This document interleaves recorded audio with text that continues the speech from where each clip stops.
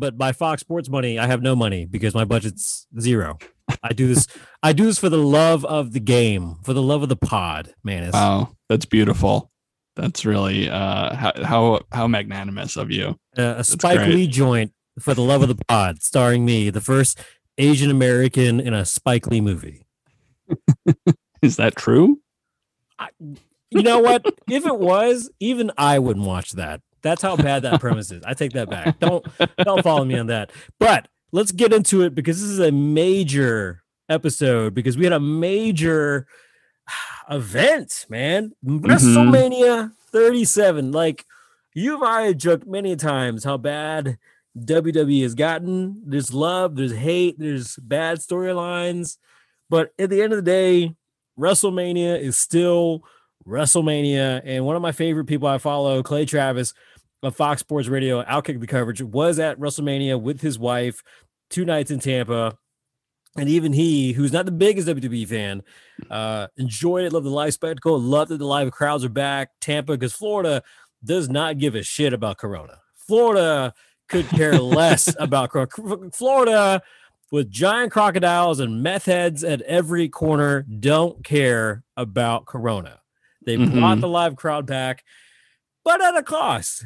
If WrestleMania was delayed by 30 minutes due to inclement weather because they forgot, oh yeah, there's things called weather outdoors and that can affect us. Yeah, I have often thought, how much do those big, coverings at these outdoor WrestleManias actually do? The first one that I remember as a kid was WrestleMania 24. And that was the first time I remember seeing like a big stadium WrestleMania where they did have to plan for rain, and they have those big, pillars and a lighting arrangement and a roof over above the ring. And I we've never seen, at least to my, recollection, a rainy outdoor WrestleMania. So I've always wondered how effective that covering actually would be. And I guess the answer was only a little bit. I mean, it kept the ring dry, but it didn't stop, the show from going on 30 minutes late, but, I didn't mind too terribly much. I mean, 30 minutes for a rain delay is pretty reasonable. And, night one was excellent. It kicked off in a great way and, made up for any delay that we had to, bear through. Night one was by far better than night two. And let's dive right into that. So 30-minute rain delay, really weird impromptu promos we didn't need in backstage to fill in time. Yep. Jump straight into the what is your thought on a WWE championship match being the opener of WrestleMania? Like this has been kind of the norm for, I guess, past couple of years now, where the heavyweight championship is no longer the main event by default. It's just another matchup on the card. If they stay with this 2-night format, and I hope they do. I mean, I find 2 3.5 to 4 hour shows way more palatable than one 7.5 hour show. If they stick with this 2-night format, I don't mind the WWE Championship being in the opening match. I think it's a really great way to start off with a super hot crowd. I mean, it worked at WrestleMania 35 with Seth Rollins and Brock Lesnar. And I think since then people have realized, the opening match in a lot of ways, is the most important or second most important match on the show. You got to capture that energy. And I mean, just look at night one versus night two. You can see exactly how big a good tone setter can be. I mean, you had a great tone setter on night one with Drew McIntyre and Bobby Lashley, and a not so great tone setter with the weird Fiend, Alexa Bliss, Randy Orton match, which was mercifully short except for the entrances, which were very long. In a microcosm, that's the advantage of having a big championship match right at the beginning. And my secondary point is we have 2 Royal Rumbles every year now, and I am a firm believer that, winner of the Royal Rumble is the main event of WrestleMania. You guarantee yourself that much storytelling every single year. So, and that's what we had this year. We had Edge, this year's Royal Rumble, men's Royal Rumble winner, and the main event of night 2 and Bianca Belair on night 1. So I think that format works really well. in my opinion, and I have no problem with them continuing that. So, opening match, Bobby Lashley in the Almighty Era versus Drew McIntyre, who earned his spot after Fastlane. I thought it was, like you said, it was a good coming out the gate match. It was a very physical matchup. These guys have been toe to toe in individual matches going all the way back to TNA. Very good chemistry with one another.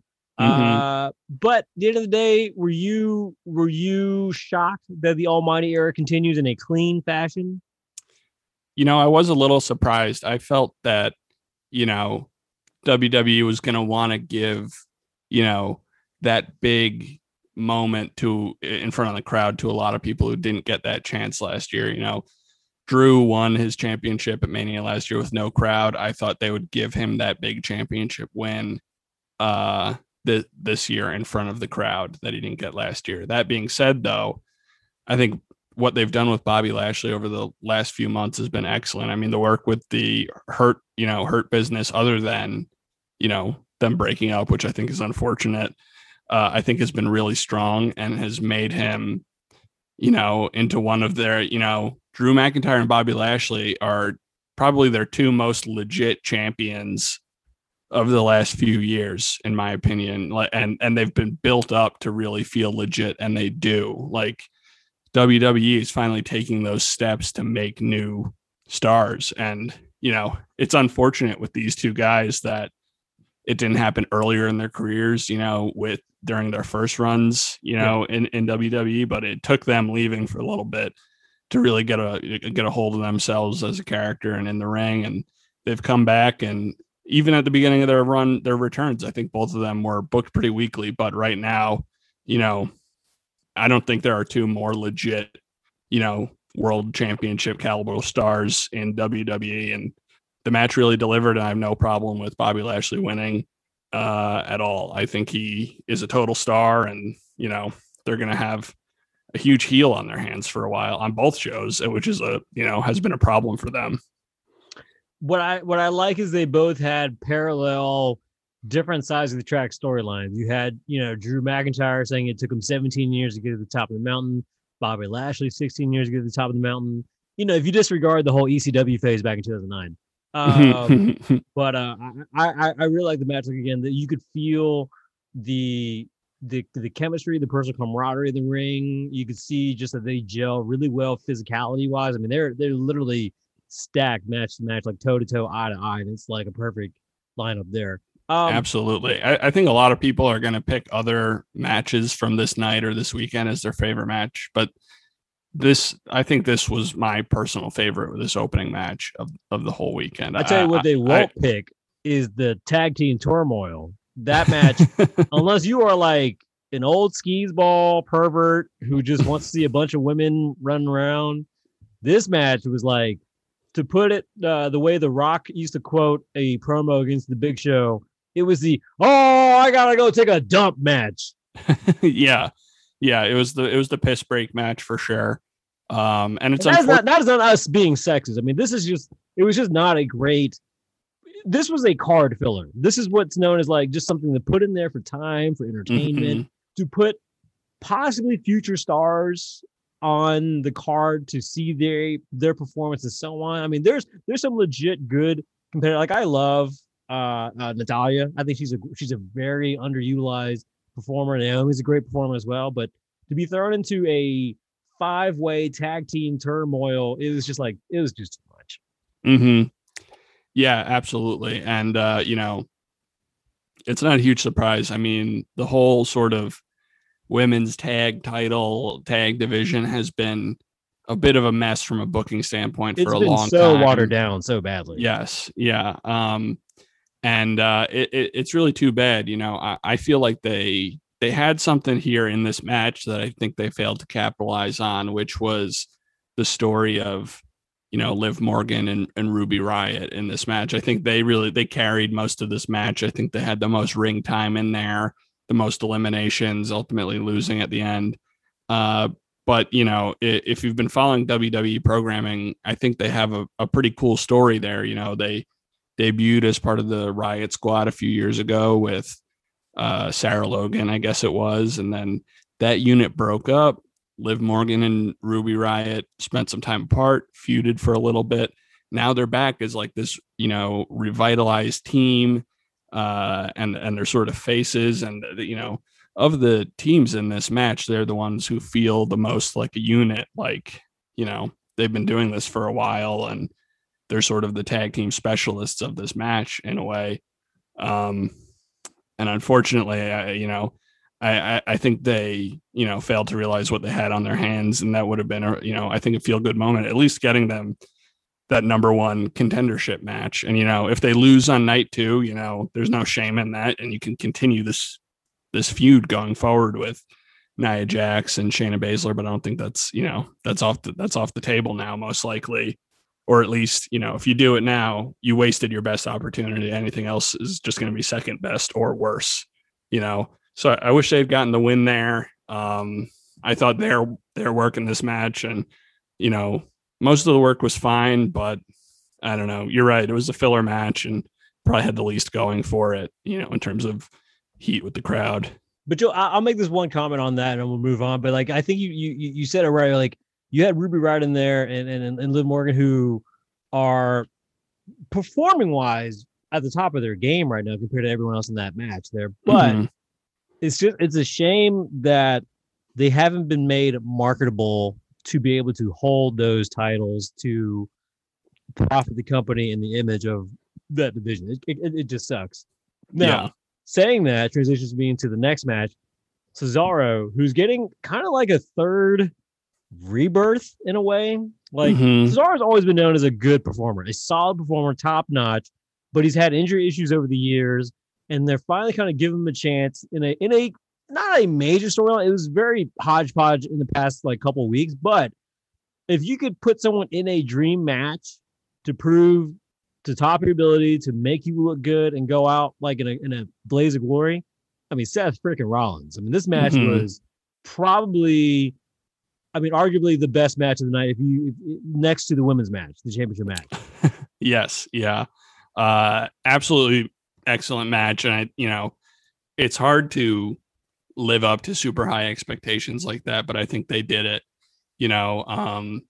Everyone knows Cesaro is one of the best in-ring guys in this company and has been, since he got here, more or less. And he hasn't been given that big, singles opportunity. He's been a singles wrestler at different times in his career, but has never gotten sort of past the mid-card or maybe a mid-card title feud here and there. And he's had several really good runs as a tag team champion, but I think everybody has known that he's capable of more, and they finally put him in that spot, and he delivered. And having Seth in there only helped because Seth, I would say more than anybody, Seth is maybe the best sort of big match performer in the company. WrestleMania, SummerSlam, any of the huge shows, Seth is going to deliver one of the better matches, if not the best match of the night. And, and these guys have also been wrestling each other for a really long time. They have that chemistry and that familiarity. It's no surprise they delivered a great match. It's surprising they lived up to the expectations in such a big way. There was counters, reversals, new moves. Rollins with that flipping, spinning frog splash. I mean, the counter at the end hitting Cesaro's move, and just the 2 times he did the swing with the second one being 23, I think was the record. And then he did the one move that was new where I thought it was going to be like a torture rack, and he had a spinning Seth. The UFO. That's what they call without that. any hands, just balancing Seth on his like shoulder blades. I was just like, what the hell is going on? And how Seth MacFarlane didn't like Seth Rollins didn't like throw up in the ring is beyond me. Like, I would be like pre-match or pre-discussion, and Cesaro's like, hey, I want to do 3 giant spin moves on you. I'd be like, fuck that. Absolutely excellent match. I feel great for Cesaro, and he's really poised to move into a number one contender feud or a championship feud with Roman Reigns on SmackDown now. They've been needing to build up more challengers for Roman on that show, and it seems like Cesaro is maybe going to be the first guy, or Big E, given what happened on night 2. Either one of those are perfectly plausible now as challengers. And that's what SmackDown's been needing. Yeah, I would love to see sure. a singles belt around Cesaro's waist. I mean, I would think if they don't do the Roman thing, I feel like if they did Roman versus Cesaro, it would just burn his momentum right now. I feel like I could see him going after Apollo, taking the belt off Apollo, because we'll get to that in a second, how much I just despise that whole thing.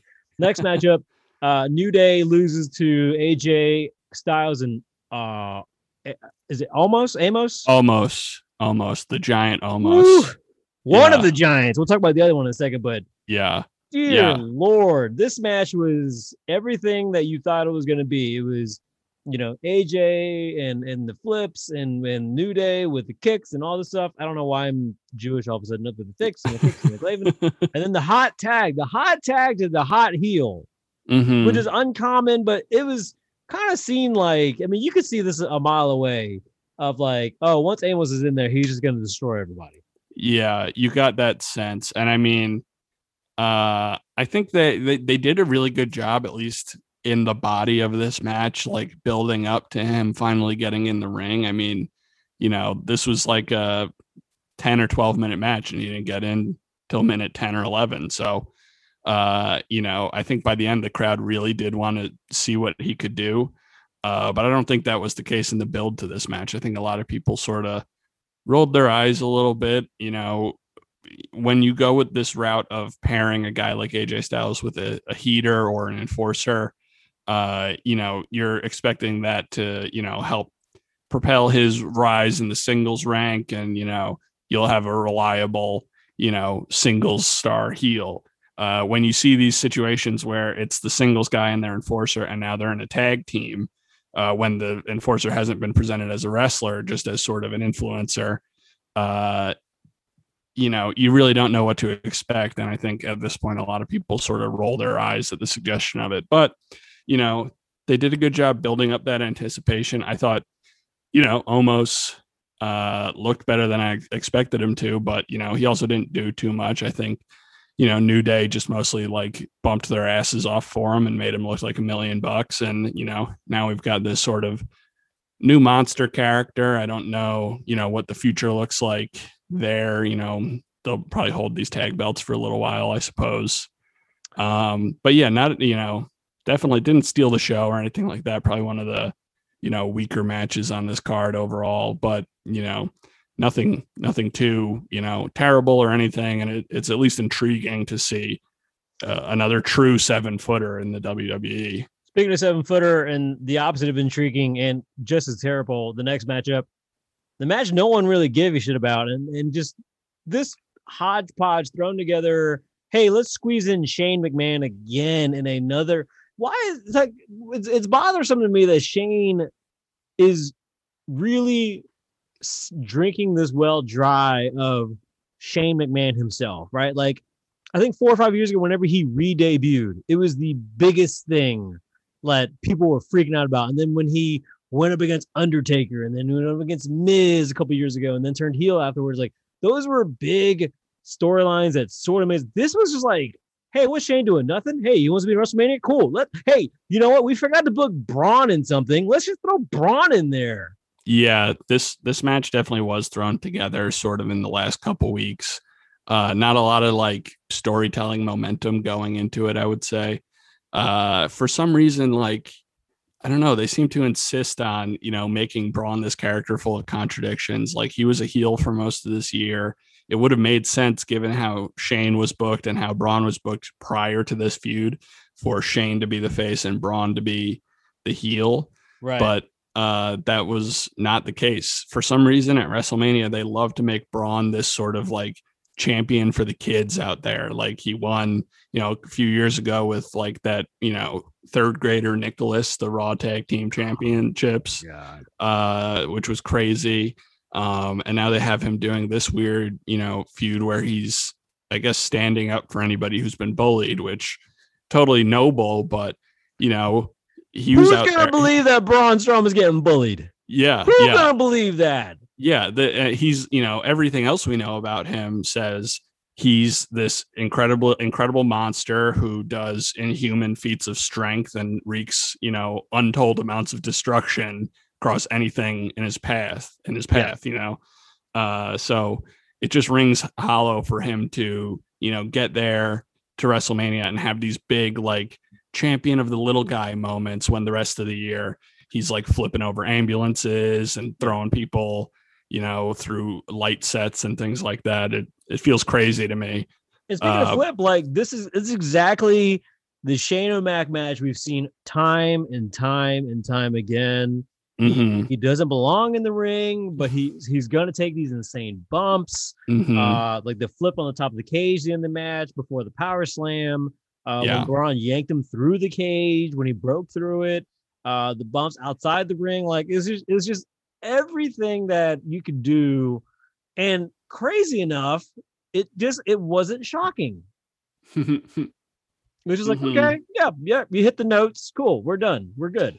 Yeah, you know, somebody pointed out that on night one of WrestleMania, and I think this helped the night in a major way overall, was that the longest match was just over 18 minutes, I think, which is a really, really good pace for a long show like this, and a show where, you know, the energy is going to be there, you know, no matter what. Keeping that pace high helps a lot. And I think, you know, if this match on another Mania, this is a match that could have gone 25 or 27 minutes at another year at WrestleMania, and it just would have been insufferable. But I found this, you know, at the pace that it was, to be pretty good, you know, overall. Certainly better than I was expecting. And, you know, you're right. Shane hits his few big moves.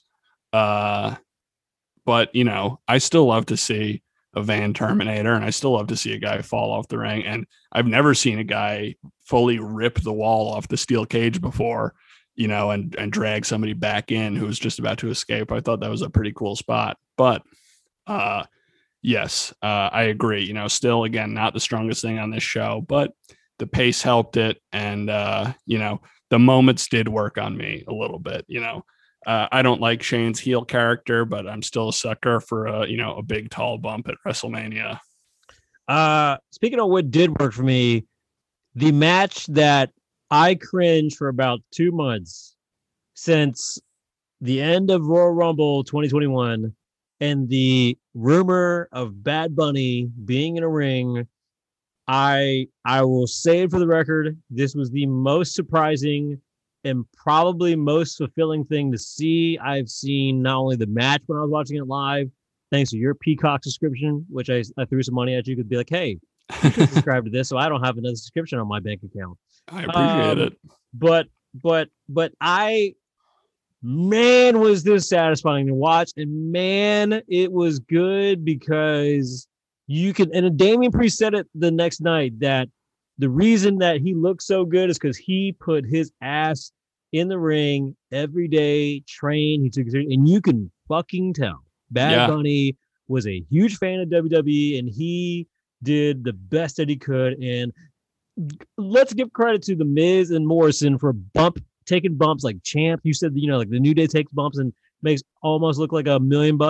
I mean, Canadian Destroyer on Morrison, the flipped it outside the ring from the top rope. I mean, Bunny was doing everything in his ability.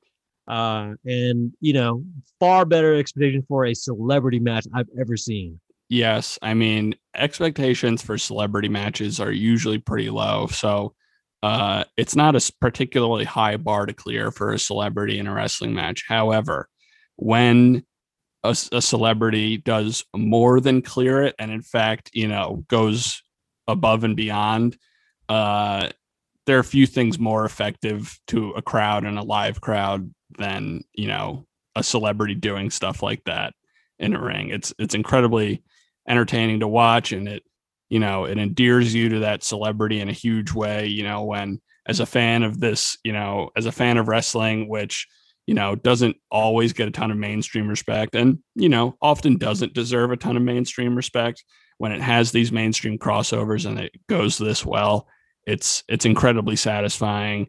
As a fan, I think it's incredibly satisfying for the people in the business to be shown the respect and that level of effort that Bad Bunny showed.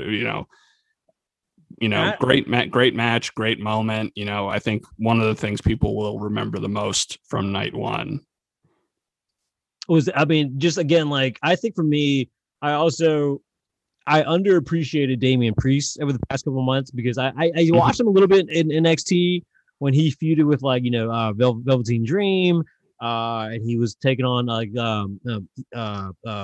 Keith Lee before Keith jumped to Raw. Which where's Keith? Is he rehabbing? He's injured, right?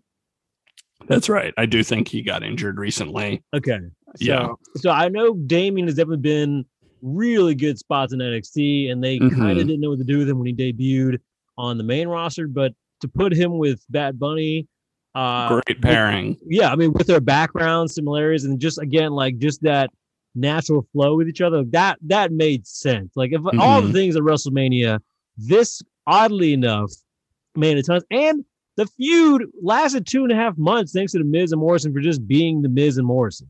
Yeah, absolutely. And I'll admit to, sort of underrating Damian Priest even before, his time in NXT in ROH when he was Punishment Martinez. And I heard that he was coming to NXT. It wasn't one that really, tipped the scales for me too much in terms of their, independent signings. Uh, but it's great to be pleasantly surprised. And, I've been pleasantly surprised every single time I've seen him on, WWE TV, and he's only been getting better. And, circling back to what I said about Drew McIntyre and Bobby Lashley and how, it feels like they've created two legit new stars for the first time in a long time. I think Punishment Martinez, or excuse me, Damian Priest is, you know, You can't let you it know, go. You can't let it go, man. yeah, yeah. I think he's on a really hot track too. To start your career in WWE with this huge celebrity match that is a smashing success. I think bodes really well for him in the future, and I'm rooting for him. I'm really hoping WWE is starting to regain that ability to create stars again and create new stars because they've needed that for a long time. Creating stars. Also, let's go into the main event match, the much deserved main event match. The winner of night one's WWE uh, Royal Rumble Women's Championship, Bianca Belair versus Sasha Banks. What I'll say is every time I've seen Bianca Belair, she is a surprise in a box. Mm-hmm. Oh, she's excellent. Yeah, and you're right. She's capable of, you know, and the fact is, I mean, she only started wrestling 4 or 5 years ago when she signed with the Performance Center.